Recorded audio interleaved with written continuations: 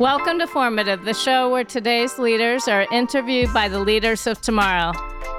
It's our season 2 finale, and with us we have NFL's Jameel McClain. He's a retired football player who's now the director of player engagement for the Baltimore Ravens, as well as a multi-faceted entrepreneur and philanthropist. We're so excited to have him on today's show. I'm Rachel Gazdick, CEO of New York Edge, and my co-host today is Jonathan from PS 123. Hey, Jonathan, welcome today. I'm so excited to be co-hosting. Why don't you tell our audience a little bit about yourself? My name is Jonathan Arzu. I'm in 8th grade at PS 123. Okay, so Jonathan, we have a very exciting guest today. Can you tell me a little bit why you're excited to interview today's guest? I'm excited because I'm a big fan of football, and I'm glad that I have the opportunity to meet with you and ask you a couple questions. Jonathan, I'm excited because I'm a big fan of yours, and I'm also a big fan of today's guest, Jameel McClain, who actually used to be one of my students at Syracuse University years ago, and now he's a father, so I'm excited for him to be guiding his own son on the next generation. But the tagline I used to use in my class, Jonathan, was the NFL stood for not for long. But I'm glad to hear that Jameel's back and working with the NFL, and he's been a business owner, a philanthropist, so I think there's a lot of things you're going to learn about his story. So I'm going to turn it over to you so we can dig into your questions. All right. So my first question is, where did you grow up? Where did I grow up? Man, that's a great question, Jonathan. So I grew up in Philadelphia, North Philadelphia to be exact. Just to add a little bit of context, my name is Jameel McClain, played with the Baltimore Ravens from about 2008 until 2014, and then I went to the New York Giants for 2 more years of that, had the opportunity to win a Super Bowl. But talking about my youth growing up in the inner cities of Philadelphia and North Philly, my father being incarcerated the majority of my life. By the time he got out, I was about 18, 19, and then he found his way back in.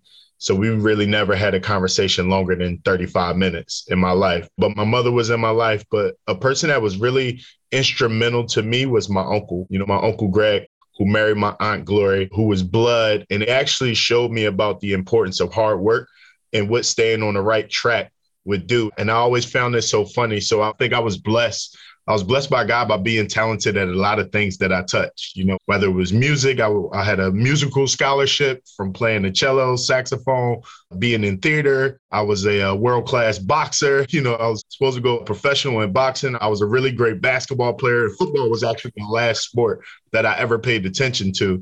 But my uncle actually had this summer job with Social Security. In that summer job, my brothers and sisters, they got this job. And I think it's important because my brother got this job. And at that time it was probably about 2000 or like 98, 99. And at this job, they was making about $500 every 2 weeks, which was a lot of money, especially for a kid. And my uncle was like, the only way you can get this job is if you stay out of trouble completely. No trouble at all, not one incident. And with that being said, I went throughout that whole time and wanted to get that job by me not getting in trouble. It actually made my athletic and academic career so much better just by focusing on that one goal. So I say one step, and it helped move me in that right direction. So I hope that gave a little bit. So I see you had an interest in boxing at a young age. What led you into boxing? Oh, yeah, that's a great question. Boxing in Philadelphia, boxing is like water, so it was kind of like something that everybody did. It was one thing that I really found that I enjoyed, and it's still actually my favorite sport. I grew up around a lot of successful boxers. I mean, 2 people that were basically one block up from me went to the Olympics. One person was the most famous trainer in the world, most famous boxing trainer in Philadelphia. And I was actually really close friends with Joe Frazier, who actually gave me my first boxing trunks, So I think boxing was something that I was destined to do. Do you often wonder what life would have been like if you would have done boxing professionally? You know what? I do wonder, but I'm a strong believer in making decisions. And it's crazy, Jonathan, because when I was your age, I had to make tough decisions, decisions that kids normally don't have to make. So I had to decide whether I would box or whether I would pursue football. And the reason why I chose football was because I would be able to go to school. I'll be able to further my education, and it would give me a chance to see a world outside of Philadelphia, because at that point, I have only been in Philadelphia. I've never seen what any other place in the world look like. I never even knew what New York was. I couldn't have pointed it out on the map, so to go and play football, I think, and to get a degree from Syracuse University, I think I made the right choice. Was there any time that you second guessed yourself about playing football professionally? I don't know. I don't think so. I never dreamed of playing football professionally, honestly. Like I went to Syracuse and I wanted to get a degree and I just wanted to beat the person in front of me. And I think the stars really just pointed me in that direction with that mindset. So I don't think there was any time that I doubted myself playing football professionally. There have been times that I've had doubt. I think everybody has doubt at certain times. Everybody says, can I do it? Can I push a little bit harder? I think I've had those times a lot, but I always been able to reflect on the idea that I'm self-made. I made myself. If it's got to be done, I'm gonna be the one that I could count on in the fourth quarter. When entering college, what did you major in? I majored in communications and rhetorical studies with a minor in sociology.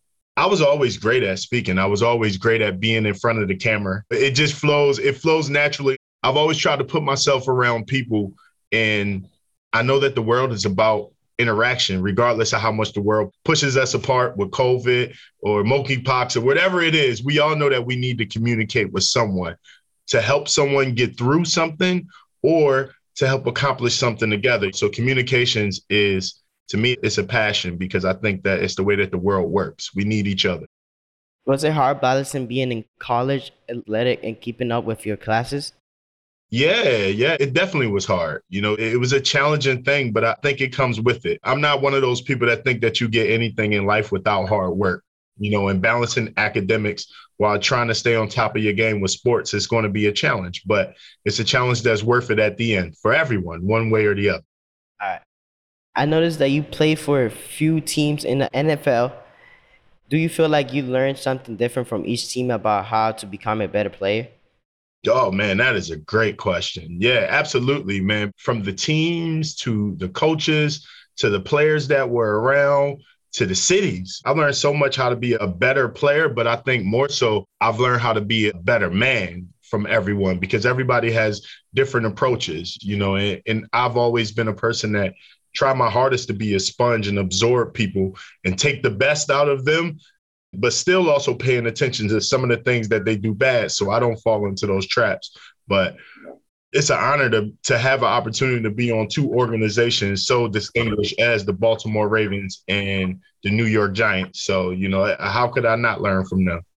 Which team was your favorite?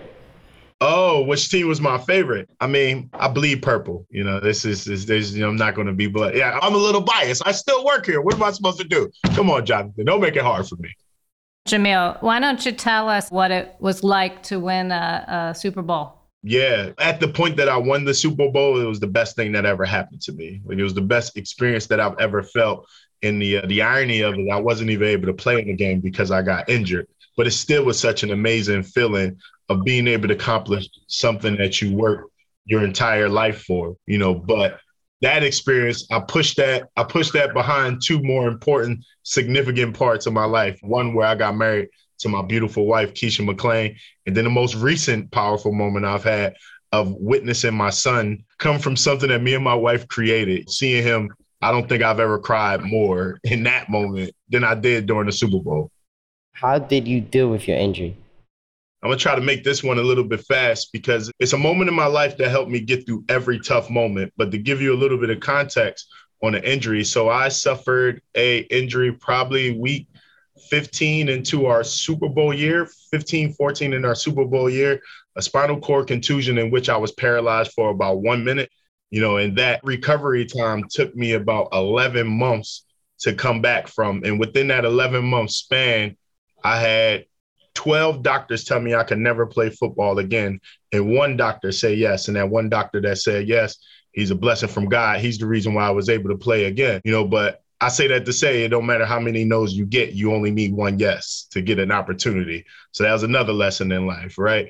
So I came back, worked hard throughout this entire time, and then I ended up playing through the rest of the season and then the next half of my career within about 4 days. But how was it? It was tough. It was dark. It was lonely. It was all of those things. It was as I was walking around in the facility, I would see people smile at me and they would be like, there's no way he's coming back. And then me, I still had to continue to work. So we train in the dome sometimes. Every time in the dome, I would train in that dome in the dark.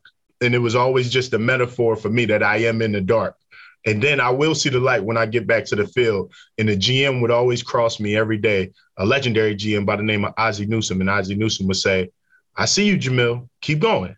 Because that was all he could say to me. But it was a tough and difficult time. But how did I get through it? And how hard was it? I learned something when I was young and I was living in South Philadelphia for probably about a year. I didn't have a pair of good sneakers. Like I didn't have any pair of good sneakers. And we know in the inner city, they throw sneakers up on the wire, right? So they throw sneakers up on the wire. And when you see those sneakers up on the wire, but I really didn't have a good pair.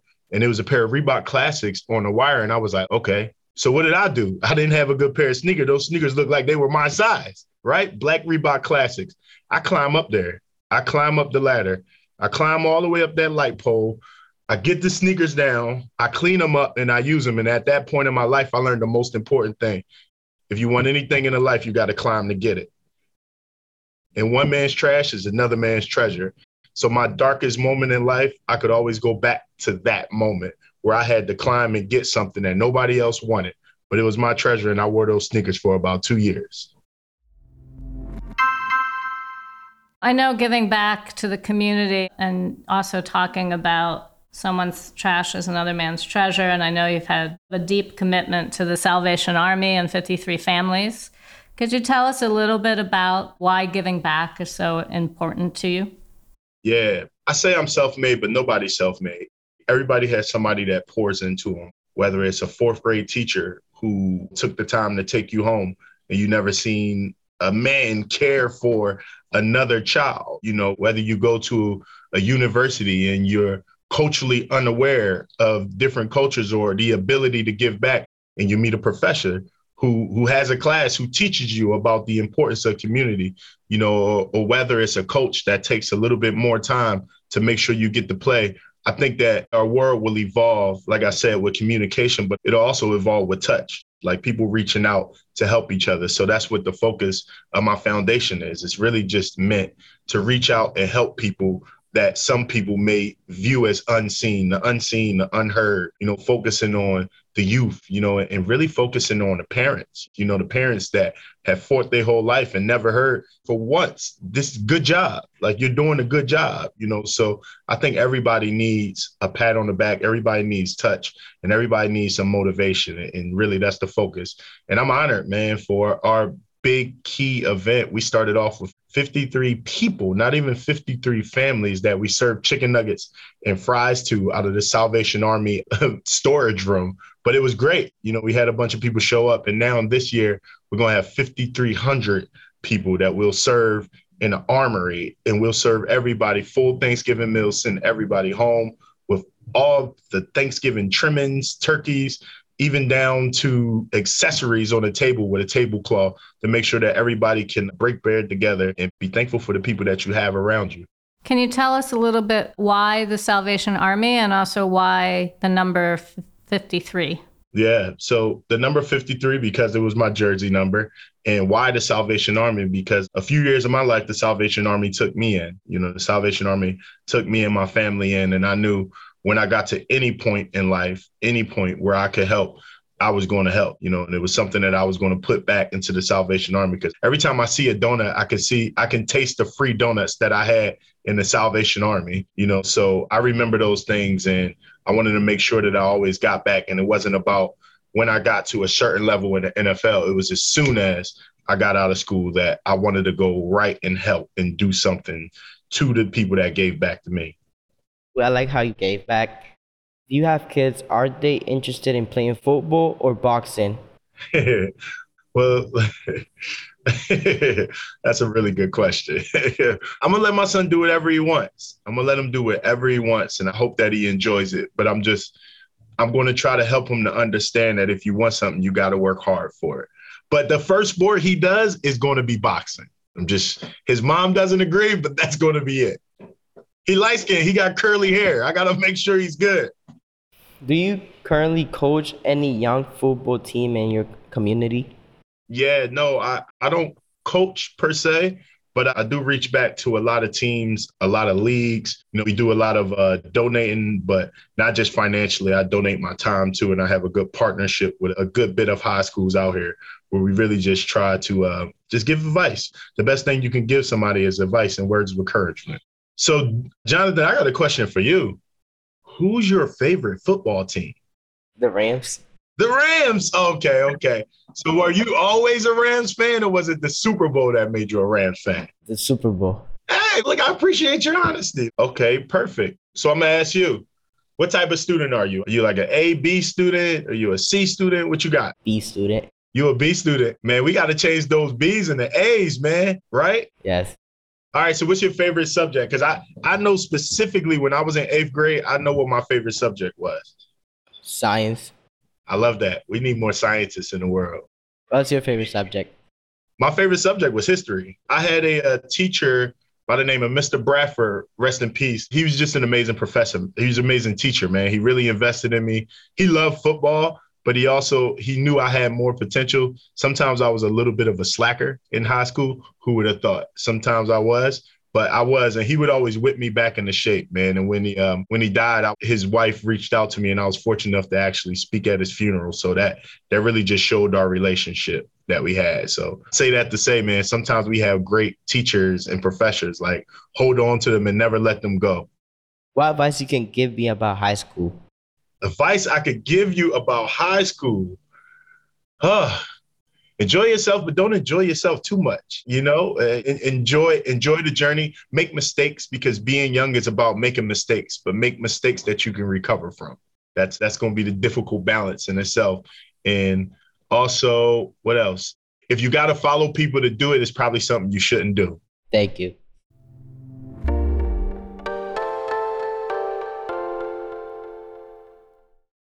So, Jameel, for a lot of our kids, they believe that the only pathway is to actually just play a sport, and that's the only path to college. And I know that your path has taken you into business. You started your own business. If you could talk about that, as well as your role at the Ravens now, I think it's important for kids to hear about all of the opportunities that are out there, because only X amount of kids actually make it to the level that you're at. Yeah, for sure. I've always believed in hard work, and I think I shared earlier what my goal was of Syracuse. It was really to get that degree, and I got it. It was the thing that I wanted. The NFL really just became second to me. It was something that, okay, I'm good enough to do this. Let's do it. It became that.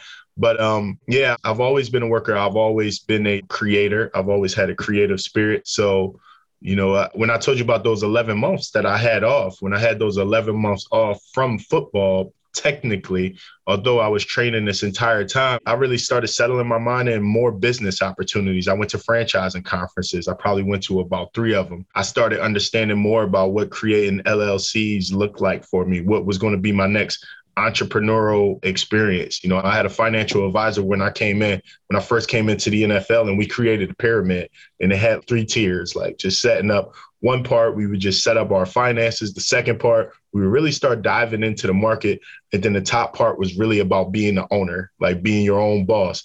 That pyramid was my playbook. So you imagine I created my playbook on life. I created it my rookie year in the NFL. I created my other playbook on life when I was in your grade, Jonathan, when I was in 8th grade. And I said, you know what? I'm going to do this to make my way to get up to this goal. And mind you, the goal was to graduate from a good university, but the goal changed. So once again, in that pyramid, we figured by the time I got injured, we were really at that point. So I've already been investing in real estate. At that point, I probably had about 6 properties throughout the Philadelphia area. So then we really started thinking about the business. And then I was fortunate to go into a gym by the name of Retrofit. I ended up owning a franchise. So I learned about franchise and went into that. And once I learned about franchising, I was like, okay, now I know a little bit more. Now I need to create my own businesses. So I created a beauty spa, Selfish Beauty, along with my partners that are my friends. We do it together as a family. So we have Selfish Beauty, Retro Fitness. I had the opportunity to get into nightclubs. I owned a nightclub in Philadelphia, a historic nightclub, added more real estate onto my portfolio, also created an amazing restaurant concept in Baltimore that we're looking to expand. called Black Swan, which is great. And I'm honored to be a part of that.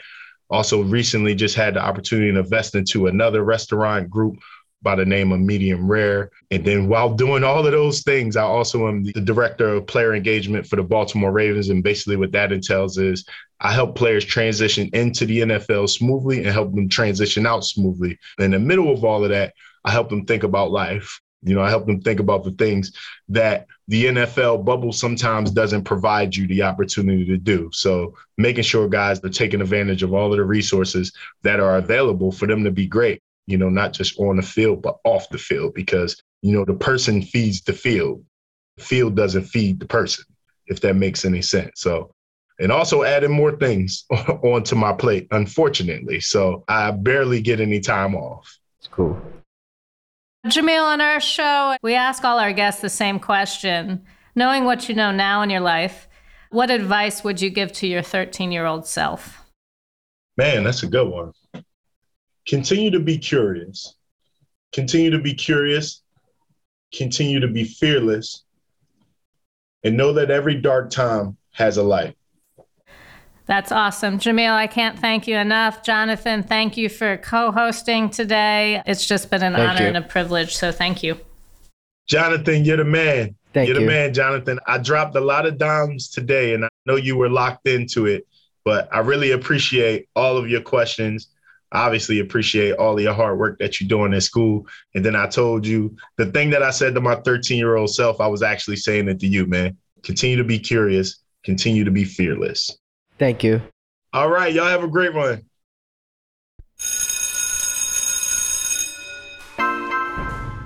Thanks for listening to Formative, a production of New York Edge. I'm your host, Rachel Gastick. My co-host today was Jonathan from PS 46M in Manhattan. He was assisted by Deshauna Dawson. Our production partner for this series is Citizen Racecar. This episode was produced by David Hoffman and Tasha Lemley. Post-production by Alex Brower. Original music by Garrett Tiedemann. Production management by Gabriella Montequin. Thanks to the whole team here at New York Edge for making this series possible. Never miss an episode of Formative by subscribing to the series at newyorkedge.org/formative or wherever you get your podcasts.